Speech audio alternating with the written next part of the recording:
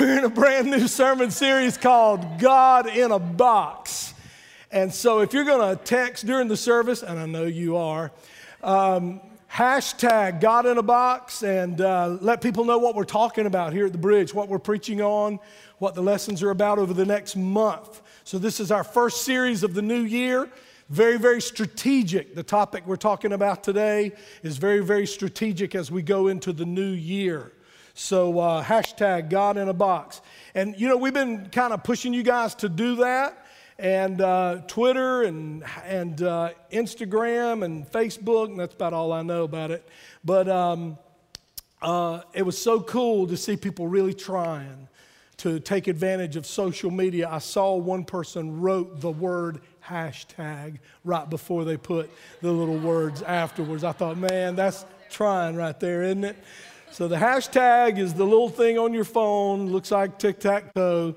You put that and then put God in a box, no spaces, and it creates a whole page where you can read what everybody wrote about how awesome I preach. Okay. So let's get into the Word today. I want to ask you a question. I want to start this new year off with a question, big question for you. It is a huge question because it was asked by somebody pretty big. It was asked by God, and it was asked to Abraham, and it was asked really, really early in the Bible in the book of Genesis. Now, before we read that verse, I want to set it up. So God had told Abraham and Sarah that they were going to have a child in their old age. I would need to hear from God if that was going to happen. When you get some old people here going, amen, yeah. So God comes to Abraham. He goes, you're going to have a child in your old age. And Abraham believed, but, I'm sure there were questions in his mind.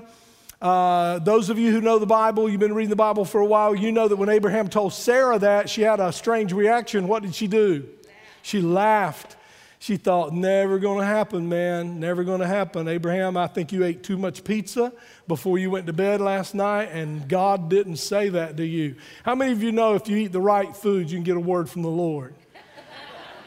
Get a bunch of collard greens and stuff, you'd be hearing from all kind of stuff. So this question is not only to Abraham, it was not only to Abraham, but I want to just set this in place. I want you to understand it's a question for you. This big question we're going to read is a question for you. I want you to ask yourself this question. As we are going into 2015, I want just to talk about kind of how God put this series in my heart. I just feel like there's a lot of people in church who think God's best blessings are for other people. I think sometimes people who go to church, we're kind of like the woman with the issue of blood who woke up one morning and she decided, I'm pushing my way through the crowd today. I'm touching Jesus today. And here's what I want to just say to you, and I hope God will help me say it right and say it in a way it'll penetrate. I just think that woman looked on maybe while the Bible doesn't really say it, but I think she maybe watched while other people got a miracle. She watched while other people got blessed, and she was happy for them, and she rejoiced with them, and she was pleased that they were blessed. But I think she finally got up one morning and went, you know what? I think God's got something for me. I think God's got a touch for me in my life. You know what? We think everybody else is worthy of a touch from God, worthy of ministry from the Holy Spirit, worthy of a blessing, but somehow not us. Now, that's the enemy, and that's how the enemy talks to you, and that's how your own human nature talks to you. Other people get blessed, but not you. You're not in the in crowd. And here's the word I want to give you today. I believe this, man. I have thought about it. I was on the phone last night with a pastor buddy of mine, and we were just kind of pumping each other up about, the new year and talking about what. I just believe that in 2015, if you will take on the attitude of that woman in the New Testament who watched other people get blessed until finally she said, you know what, I'm happy for that. I want other people to get blessed. I'm going to pray for other people. I want to minister to other people. I want to be a blessing to other people. But you know what? It's my year. This is my year. This is my year. 2015 is going to be my year. When I get what God wants for me, when I finally break through. I think sometimes we are so, and it's wonderful, I think that's the heart of Jesus, but we are so focused on helping somebody else break through that we forget God's got to break through for us. And you're sitting here this morning, and if you stood up and unveiled everything that you're struggling with and battling with and want to overcome and need a breakthrough financially or a breakthrough in your marriage or a breakthrough with your kids or a breakthrough with some kind of addiction you've been struggling with or whatever, I just want you to go, you know what? Just kind of grit your teeth, and say, this is my year, baby. This is my year. I'm going to keep praying for other people and I'm going to keep rejoicing when other people break through, but I'm going to break through this year. I'm going to touch God this year. I'm going to touch the hem of the garment. Thank God for other people who get to touch the hem of the garment. Thank God for that. But I'm going to touch the hem of the garment this year. And God's going to do something in my life. So Abraham and Sarah, they're kind of wondering how in the world is this whole Jewish lineage going to get established. I mean, we're getting old and God's already told me that the whole thing's going to come from me. This whole lineage that leads up to the Messiah coming. And through the Jewish people is going to come through me. And I'm sure Abraham's going, but last time I checked on that, I'm going to have a baby if that's going to keep going. And I'm getting old, I mean, Abraham was at that age I'm at where you go on McDonald's and they just give you the senior citizens thing. They don't even ask you anymore. Matter of fact, if you go in and sometimes they give it to you and sometimes they don't, I'm going to give you a little tip right here. If you will walk up to the counter and just make old people noises, you will get some free coffee. I mean, just walk up to the counter and go, "Urgh," and they'll go, got a senior citizen here, you get some free coffee. That's just a tip. Look, we're here to bless you. We're here to help you here at the Bridge. See, there's people writing that down. They don't ever write down anything else I say, but I just saw people writing that. I'm doing that right there. Get me some free coffee. So they were questioning God's ability. They knew what God had said, but they were having a hard time thinking, is he talking to us? And here's what it was. It was in Genesis 18:14, and here's what it says. I want you to read the yellow words with me. Is anything too hard for the Lord? What's the answer to that? But see, I think every one of you believe that. Here's what I think you struggle believing. Believing it for you. Believing it for yourself. That's what I'm asking you to do in 2015. No, we're not going to become selfish in 2015. I'll tell you what, God's up there going, hey man, I love how you pray for other people. I love how you serve other people. I love how you fast for other people. I love how you believe for other people. But man, I want to do something for you. So, somehow we think it's too hard for us. We don't think we're worthy. We think somehow we messed up in our youth, and we probably did. But I got news for you. If God didn't bless people because they messed up in their youth, he wouldn't bless any of us. Matter of fact, I'll tell you this. If God blessed us because we mess up anytime, he wouldn't bless any of us because I mess up all the time. I want to tell y'all 5 ways I mess up. I'm kidding. I'm not telling you not one way, not one way. Genesis 18:14. Is anything too hard for the Lord? He says, here's what God says to Abraham. Abraham, I will return about this time next year, and Sarah will have a son. She'll have a son. What a good question. What a great question. Is anything too hard for God? Put your name in there. Hey, Farrell, is anything too hard for God in 2015? Is anything too hard for him to do in your life? Is there anything too hard? Put your name there and then answer it. No, there's not. And then let God work in your life this year in a fresh way. Now, here's what I love about the Bible. In Genesis 18:14, we get the question. Well, in just a minute, we're going to look at what a prophet, Jeremiah. You know Jeremiah? Jeremiah, the prophet in the Old Testament. Jeremiah was known as what kind of prophet? The what prophet? Weeping prophet. He wrote the book after the book of Jeremiah. And what was the name of that book? Lamentations. And it means weeping. It means crying. Jeremiah was the weeping prophet.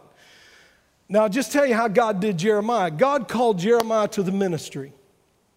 And Jeremiah, y'all read the first couple chapters at least of Jeremiah, where he argues with God and goes, God, I'm not good at speaking. I'm not a leader. I'm not a prophet. I'm not somebody to do that. And he told Jeremiah this, and this is, some of you need this today. He said, I'm going to put the words in your mouth. I'm going to tell you what to say. You just obey. You just say yes. I'll put the words there. And so Jeremiah is prophesying here, and buddy, I got to tell you something, man. You talk about a rough church. Whew.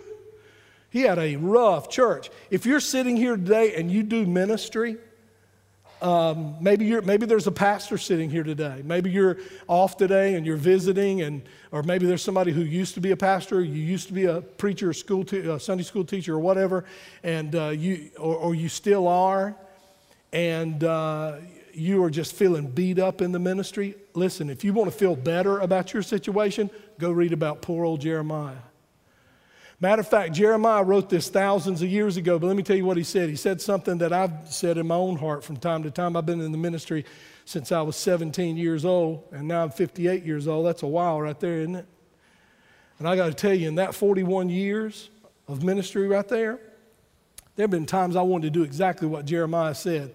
And I'm just challenging you in your private time to read that book of the Bible. A lot of people say, I don't understand the Bible. You know why you don't understand it? You don't read it. You got to read it. And this New Living Translation right here, NLT, that means New Living Translation, helps you understand it more if you're new to the Bible. You know, get your King James Version right there, so if Jesus comes, you'll go to heaven. And then right beside it, get the Message or the New Living Translation, and it'll help you understand it. But Jeremiah is he's weeping, he's crying, and he's struggling. And this book is so powerful, it could be a movie. Now, let's look at this scripture. The book of Jeremiah chapter 32, verse 17. Look what Jeremiah says. O sovereign, and you ought to do a word study on that right there. If you want to get blessed by the Lord, you need to understand who the Lord is. O Lord of limitless authority and power. O sovereign Lord, you made the heavens. You made the earth by your strong hand and powerful arm. Now everybody read the yellow. Nothing is too hard for you. So we got the question in Genesis, and we got the answer in Jeremiah. Is anything too hard for the Lord? Nothing is too hard for you. But see, that's simple. You say, man, they're probably doing that in kids' church. Probably. I mean, that's how easy that is, how simple. Here's the challenge for you. Believe in it for you. Believe in it for yourself. You know what? Some of y'all think everybody else is worthy except you. You think everybody else is worthy of God's best except you. You think everybody's worthy of a miracle except you. I mean, that's how the enemy talks to you. And that's how your own humanity, your own human nature talks to you. And so we're going to talk about that in this series. I mean, sometimes we wonder, don't we, when we look around us, if nothing's too hard for God, then why doesn't God do something in some situations? We look around at all the filth and the crime and the stench of our day. Man, I just have to turn it from the news sometimes. Do you guys feel that way? I just have to turn it from the news because I can't really do anything about it other than pray. And so sometimes I get fixated on the news. And I'm going to tell you something, and I don't have this in my notes. I'm going to give you this no charge. This is free. This part's free. Some of you are getting depressed and dark and discouraged because you're consuming too much of that stuff. You're consuming too much. Should we keep up with the news? Should we know what's going on? Absolutely. But here's what happens. When all you do is watch the news and how bad it is, you forget this right here. Oh, sovereign Lord. You forget He's got it, baby. He's got it. You forget that he made the heavens and the earth. You forget he's got a strong hand and a powerful arm. And look, let me tell you something. He's going to inject himself in this in a little while. He's going to show up in a little while. But right now we struggle. We go, look at all the filth. Look at all the rebellion against God. Look at all the wars, Pastor, and the abuse, even of the little children, and the violence of the organizations, Al-Qaeda and ISIS, and not just there, but other places. The hatred, Pastor, in our own community, even among many Christians, the strife, the unforgiveness, the unbelief, the blasphemy. I mean, God, where is he? Why doesn't God do something? Does God even know what's going on? If he does he care? And if he does care, then why doesn't he act? Is it because he's not able? Why is heaven silent? What's God waiting for? And these questions are logical and normal, and I can understand them entering your mind. They cross my mind from time to time as well. And I would just like to respond by saying this. There's a lot of things I don't know. There's a lot of questions I get asked that I don't have the answer to. Matter of fact, just let me give you a little word of advice right there. People who act like they got an answer for everything, be careful with that. Be careful with that. Nobody has the answer to everything. And you're going to send me messages on Facebook and go, Pastor, what does the Bible mean about that? And what does the Scripture mean about that? And you know what you're going to get from me sometimes? I'm not real sure what that means. The Bible says in Paul's writings to the Corinthian church that right now we see through a glass darkly. And when you study what that means, it means we see through a glass that has like smut on it from a fire, or it's just smudged real bad. We can make out some things on the other side, but it's real blurry. And so the Word of God's really clear about how we really don't see things as clearly as we're going to see them. So I don't have all the answers, but you know what? There's one thing I'm crystal clear about. Nothing is too hard for the God I serve. And the God of the Bible and the God of Abraham and the God of Jeremiah is the God of the bridge. It's the same God. Amen. He is the same God. So in this sermon series, God in a Box, all those hard questions I just asked, why doesn't God do something? Why doesn't he move? I'm going to try to answer those questions. Matter of fact, let me tell you how this sermon series is going to go. In the first 2 weeks, today and next Sunday, we're going to talk about the limitless power of God. We're just going to establish that God can do anything. We're just going to get that nailed down. We're going to get that plastered to the wall. We're going to get that in stone. Nobody's going to have a doubt about God can do anything. He is limitless in his power. But then, in the last 2 sermons, we're going to look at how some of us, me too, I'm guilty too, we put him in a box. And we limit him. We limit him. And we're going to go over some ways in the last 2 sermons that we limit God. And I got to tell you, this has been one of those sermon series where I have been studying and typing and putting it together, and then I have to stop and just kind of get out of my seat, roll around, make that chair an altar, and go, God, I'm going to preach on this because you told me to preach on it. But you know, God, that I'm really weak myself in this. I mean, this has been a convicting sermon series to develop for me. And I believe it's going to bring conviction to our church. But let me tell you something, conviction's good for a church. It causes us to break through barriers and get a hold of God in ways we never have. And let me just remind you guys about Wednesday nights, man. On Wednesday nights, we're having worship, same worship band you saw today. They're leading worship on Wednesday night. And then I'm speaking for about 10 minutes. Honestly, you need to come for Wednesday night just to know I can speak for 10 minutes. And then we're just praying. And this past Wednesday night, we just put on some good prayer music, and people were just scattered all over the building praying, all over the worship. auditorium. And we had some prayer ministers up here, and people were coming for prayer, but then people would be like back over in that section, and they'd just be kneeling down by a chair. It's time for the church to pray. And I don't only want you to believe God can do anything for you, but how about some breakthrough for the bridge this year? How about some breakthrough? How many of you know if we plant that ministry in downtown Goldsboro called the Bridge to Hope for the people who are struggling financially and the people who are downtrodden, how many of you know the enemy isn't going to like that? And he's going to do everything he can to stop us. So we have to cover ourselves in prayer. We have to cover ourselves in the presence of Almighty God. So come out this Wednesday night from 7 to 8. We let you go at 8 o'clock. You can hang around longer if you want to, but we let you go at 8 o'clock, and we're just having a great time of prayer. So let's get into this.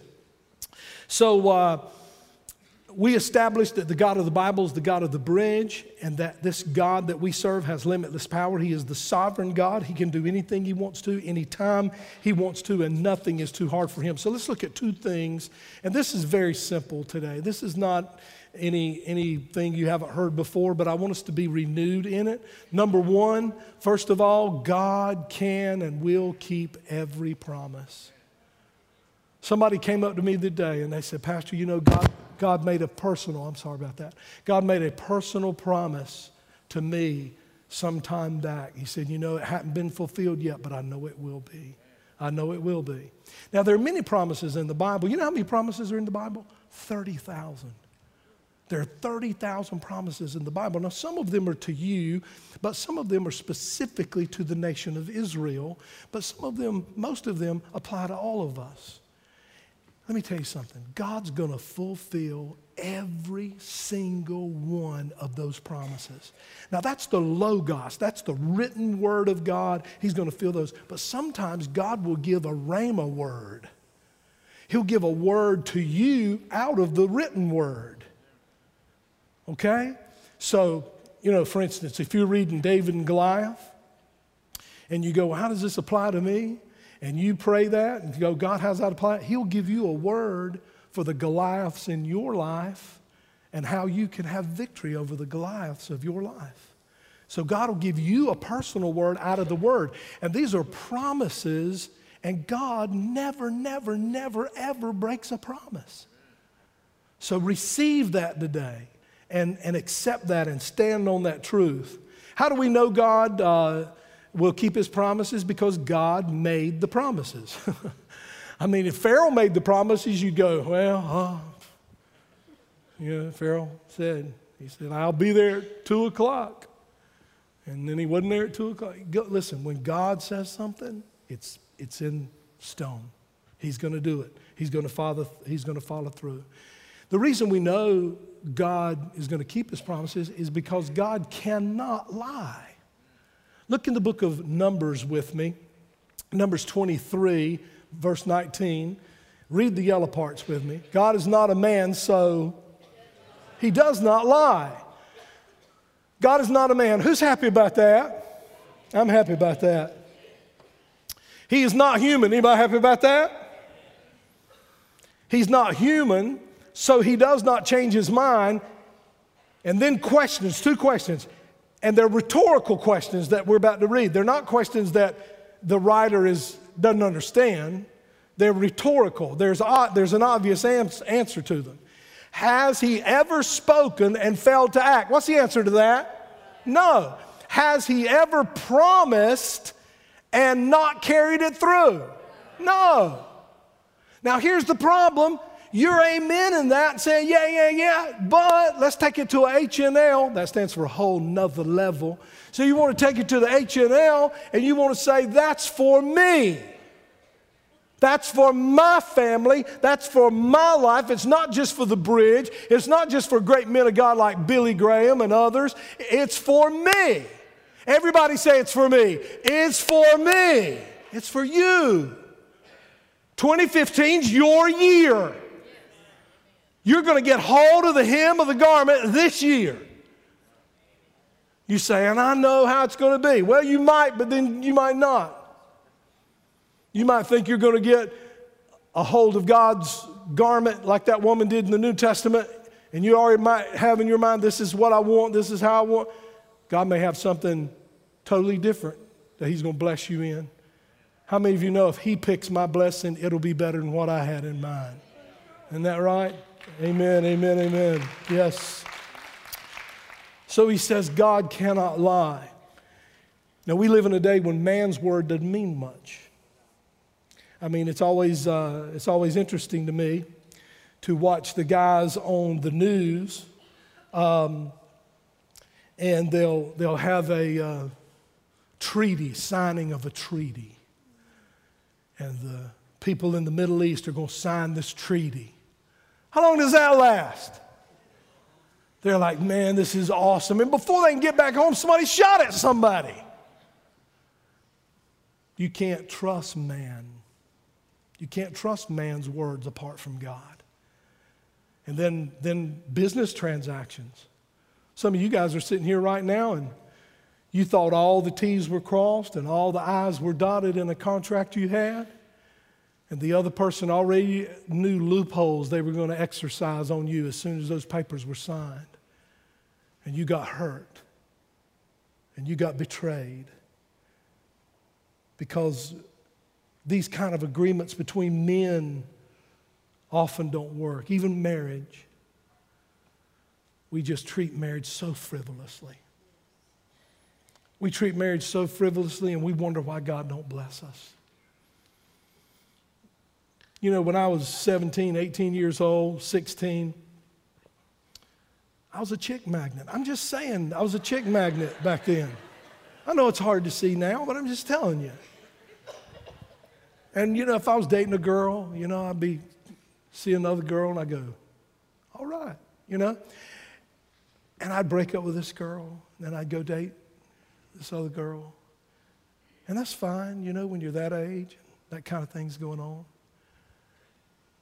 But we have carried that right into the marriage contract. I'm not kidding you guys. It blows me away at people who just toss marriage, a covenant made, you say, well, just made a covenant with each other. No. A marriage contract is a covenant with God. A covenant with God. I'm not saying every marriage can be saved. I'm not saying that. It takes two. If those two people can get where they ought to be with God, then that's going to cause them to get where they ought to be with each other. But if they don't, then sometimes, you know, there's one or both of them won't do what they know God wants them to do. They won't obey. And so some marriages do end. The scriptures talk about that. But guys, listen to me. Listen. We've got to take marriage more seriously. I just feel preach coming on me right here. I don't want to make anybody mad. Lock the doors, guys. Can I tell you that if you are separated from somebody, you're married. If you're separated, you're married. So if you go date somebody while you're separated and you're still married, you just committed adultery. You know, this is the bridge here. You know, the bridge. We believe everything's all right. We don't ever preach against sin. You know, y'all heard that? You know.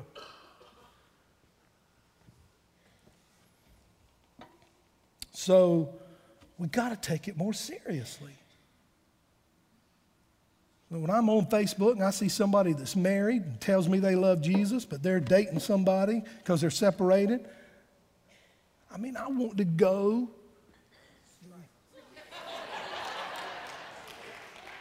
Karate Kid, that's Karate Kid right there, for y'all who don't know. All the young people going, Karate Kid? Oh, you're talking about Will Smith's little boy. No, the real one.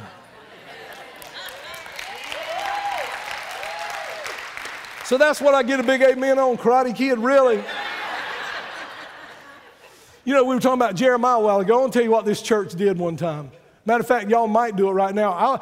I was going to ask them who Jeremiah was. I said, Jeremiah was, and everybody said, bullfrog. And I thought, man, I've got work to do in this church.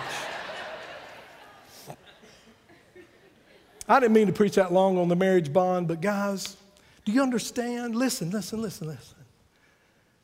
God doesn't feel any different about marriage than he did when he spoke about it the first time.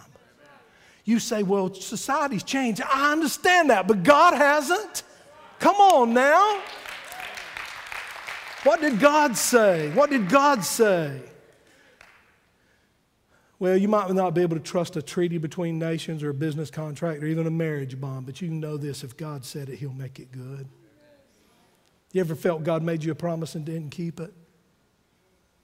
Here's the question. The question is, did that promise he made to you have a condition? In other words, if you meet this condition, I'll keep this promise. Can I just tell you something right now? Every promise of God has a condition. Every promise of God. See, you can't just go in the Bible and go, matter of fact, they make a little Bible that is nothing but the verses that are promises to God. That's only verses that are in that Bible, so you can just read everything God promised. It's a great little Bible. I would encourage you to get it. But I'm going to tell you something. You can't open that little Bible and go, I claim that promise, I claim. You can do all that you want to, but there are conditions to every one of those promises. There are conditions. You have to meet the conditions. So the problem is not when you don't get a promise kept, why did God fail me? Because it's impossible for God to fail you. He can't fail you. Here's what you start asking: what condition was in that promise that I didn't meet? Or you might know that God is waiting. God doesn't always give you the timing on a promise, does he? But God's delays are not God's denials necessarily. God, that's a good thing to tweet right there. God might delay in your life, but he's not saying no. He's saying what? Wait. Time out. God's saying, just wait. It's coming. You need to start asking questions. Not what did God not do, what did I not do? Not how did God fail, how did I disobey? What condition have I not met? Let's talk about, and I'm going to hurry because I'm enjoying preaching too much. Let's go to the book of Titus in the New Testament. And Paul here is talking about the promise of eternal life. Can I ask y'all something? How many of y'all, the promise of eternal life is pretty important to you? That's pretty important, isn't it? I mean, if God wants to give me a car and he promises me a car, that's great. I'll take that. But I really am counting on that eternal life thing. Okay, so let's look at what he said to Titus, this young preacher. This truth, and what you need to find out what he was talking about there is go back and read verse 1. Probably should have put verse 1 in here. This truth gives them what? Confidence that they have what? Which God, everybody say this part, before the foundation of the world, before the world began. That's what that means. King James, before the foundation of the world. So what he's saying here is that you're going to get eternal life because God promised that to you. But there's a condition you got to meet. If you want to go to heaven when you die, there's a condition attached to that. You say, so, well, I got to suffer. Right? No. Jesus already did all the suffering. Died on the cross in your place, rose from the dead. He did. But the condition is you got to believe. You got to believe. He's talking to Christians here. You got to believe to them who believe. You've got to not only just believe about Jesus, but you've got to receive him into your life to be the Lord and Savior of your life. That's the condition if you want to have eternal life. It is not just that God made a promise and everybody gets in on it, because there's this doctrine in the world today called the fatherhood of God doctrine, and here's what they teach. They teach that Jesus died on the cross, so now God's everybody's father. No. Listen, if we had a gift for everybody here today, and we don't, but if we did, if we had a gift, and there were people standing at the door handing out gifts, if you didn't reach out and take that gift, you couldn't have that gift. You couldn't possess that gift. You couldn't enjoy that gift. You couldn't enjoy the benefits of that gift. Jesus has the gift. He's offering the gift, but you take it. And you say, I believe. Boy, did y'all love that last song today? I believe that Jesus died in my place. I believe Jesus rose from the dead. I believe he ascended into heaven 40 days later. I believe he's coming again. I believe it, and I receive him as Lord of my life. See, you got a little throne right there in your heart, a little throne. Something's sitting on that throne. Something is sitting on that throne. Something rules you. And what you want to do is get that thing off the throne and get Jesus on that throne, because it's his throne. It's his throne. So when you give Jesus the throne of your heart, then you've met the condition, so you get to what? Have eternal life. So much I want to preach here. Let me just talk real quickly about the assurance of your salvation. How many remember the old hymn, Blessed? Good, good. Love that song. Still love it. We jazzed it up. We still sing it. We just jazzed it up some. So you got to be look, if you're a Christian, if you're a believer and you've accepted Christ, you're going to be ineffective if you are not confident. See it in the first line, last word? If you're not confident about your relationship with God. I had some people stop by my house the other day, told me that only 144,000 were getting to heaven. You ever had anybody tell you that? Some group? And I was like, well, why? I'm going to just party down, baby, because I'm sure that's already taken. 144,000. False doctrine, false teaching. But if I want eternal life, I've got to have confidence. And if I want to, listen to this is so important. If I want to influence another person to be a Christ follower,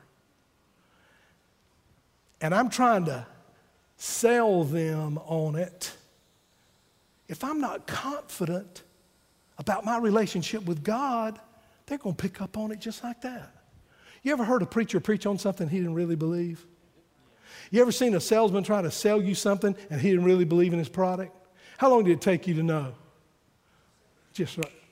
Some people stopped by my house one day trying to sell me a vacuum cleaner. God bless them. I appreciate. Look, anybody go door to door, they got my respect. Well, you know what my first question was? You got one? Do you have one? Because I want to know that you trust the suckification of that vacuum cleaner.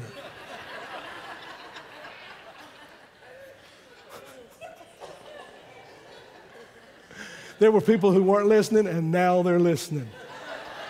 Because that's important. It's the only thing you can say that, and it's a good thing. So, some of y'all get that going home. But do you have one? How long have you used it? How can you talk to me about it if you don't know it, if you don't have one and you've not?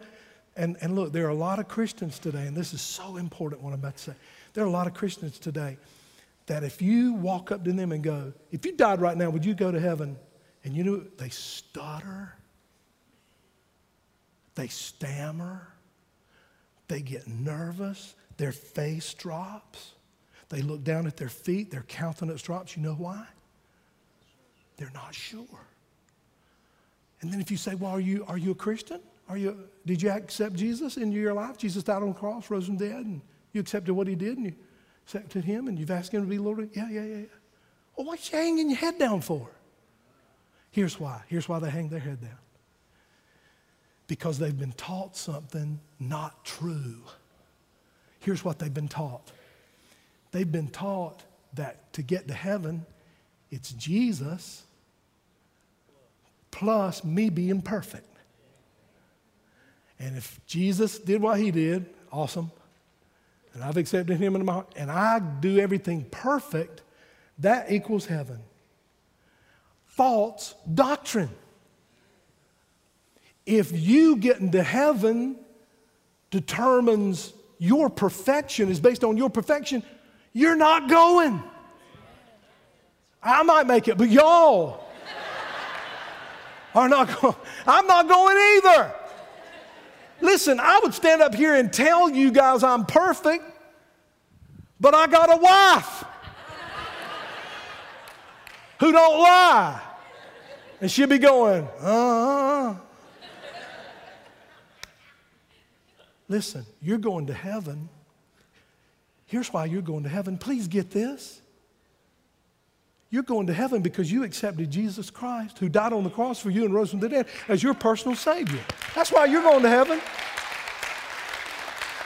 You say, time out. What about me being good? What about me being a good person? That comes out of your relationship with Him. Look, holiness won't get you to Jesus, but Jesus will get you to holiness. You can live holy, holy, holy. I know holy people who are just mean as a snake. I do. Man, they got more rules. They got rules, baby. Most of them you can't find in the Bible, but they got some rules. And they're mean people. Can I preach like this? Yes, I can. Listen.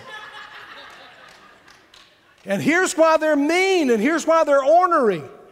Because they've created rules that they think you got to abide by that they can't even abide by themselves because they're so frustrated. Can anybody say Pharisee and Sadducee? And they were called Sadducees because they were sad, you see. And the reason they were sad is because they had created this whole rule system that Jesus is going, what is that?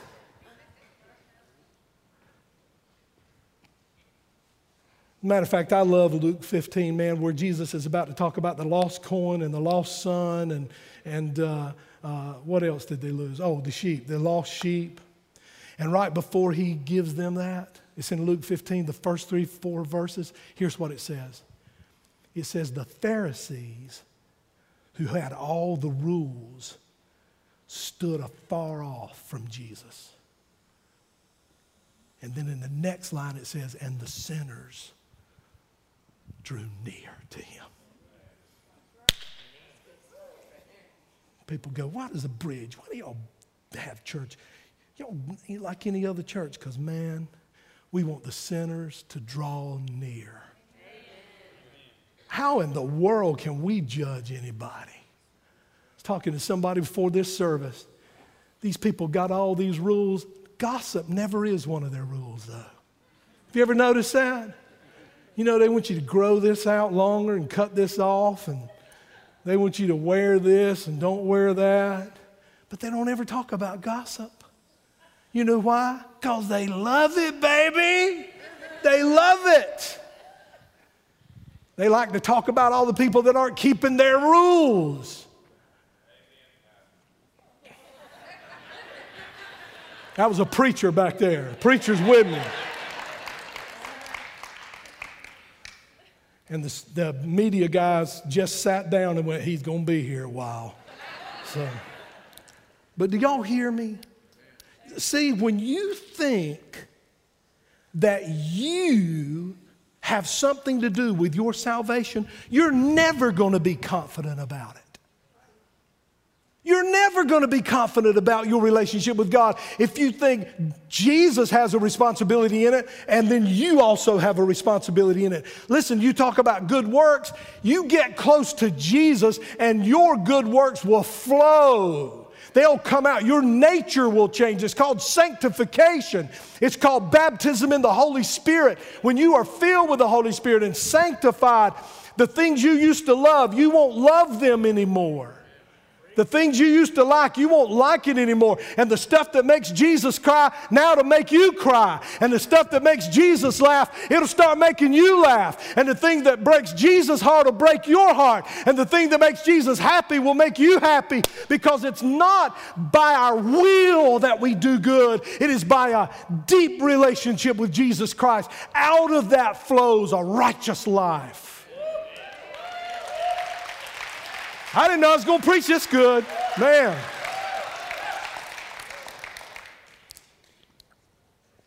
Y'all with me on this? I'm telling you, if you think, all right, I got to get Jesus, and then I got to do everything perfect, and then I go to heaven, then you're never going to have confidence in your walk with God.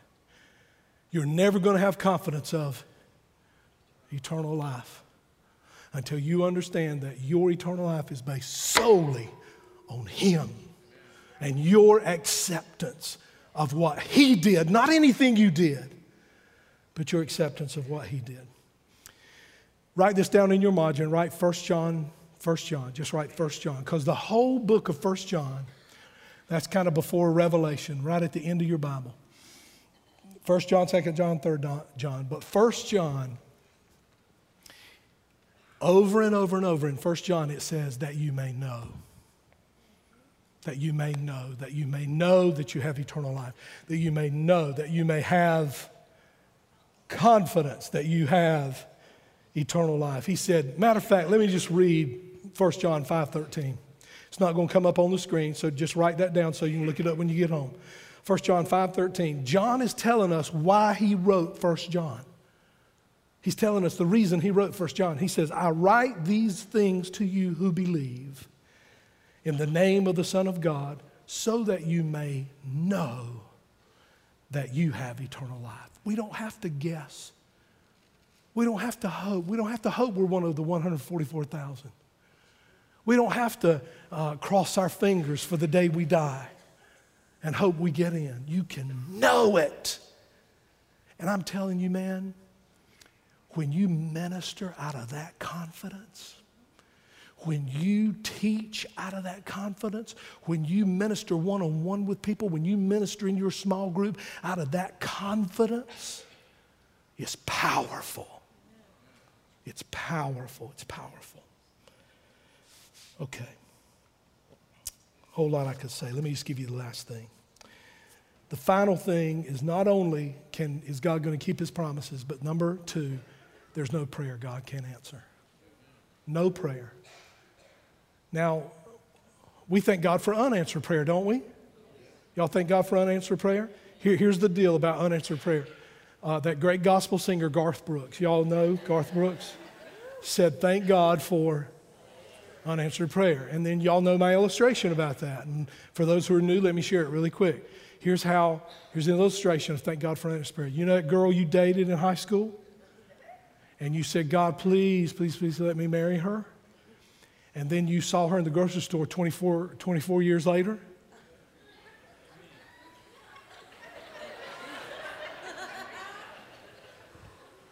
And your first reaction was, ah!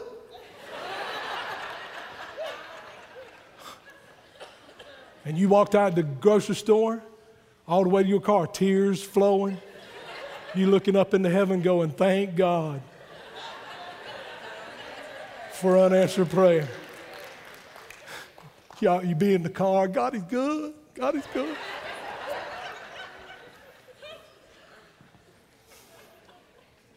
I always do it because, guy and lady, but ladies, you run into that guy you dating, and you're like, is that his daddy? It's him. Oh, Lord Jesus, it's him. Thank you, Jesus, thank you. Look in Jeremiah again. Let's go to Jeremiah 13:33. We're talking about no prayer God can't answer. Look what it says. Call to me. What is that? Prayer. Call to me and what? I will answer you and show you some things you had never seen before. God wants to show you in 2015 some stuff you've never seen before, and the only reason you've never seen it is because you've never asked Him. I'll show you great and mighty things which you do not know, you've never seen, you've never experienced. Go to the next one, Matthew 21:22. This sounds like one of those name it, claim it verses. I know Matthew's coming, yes.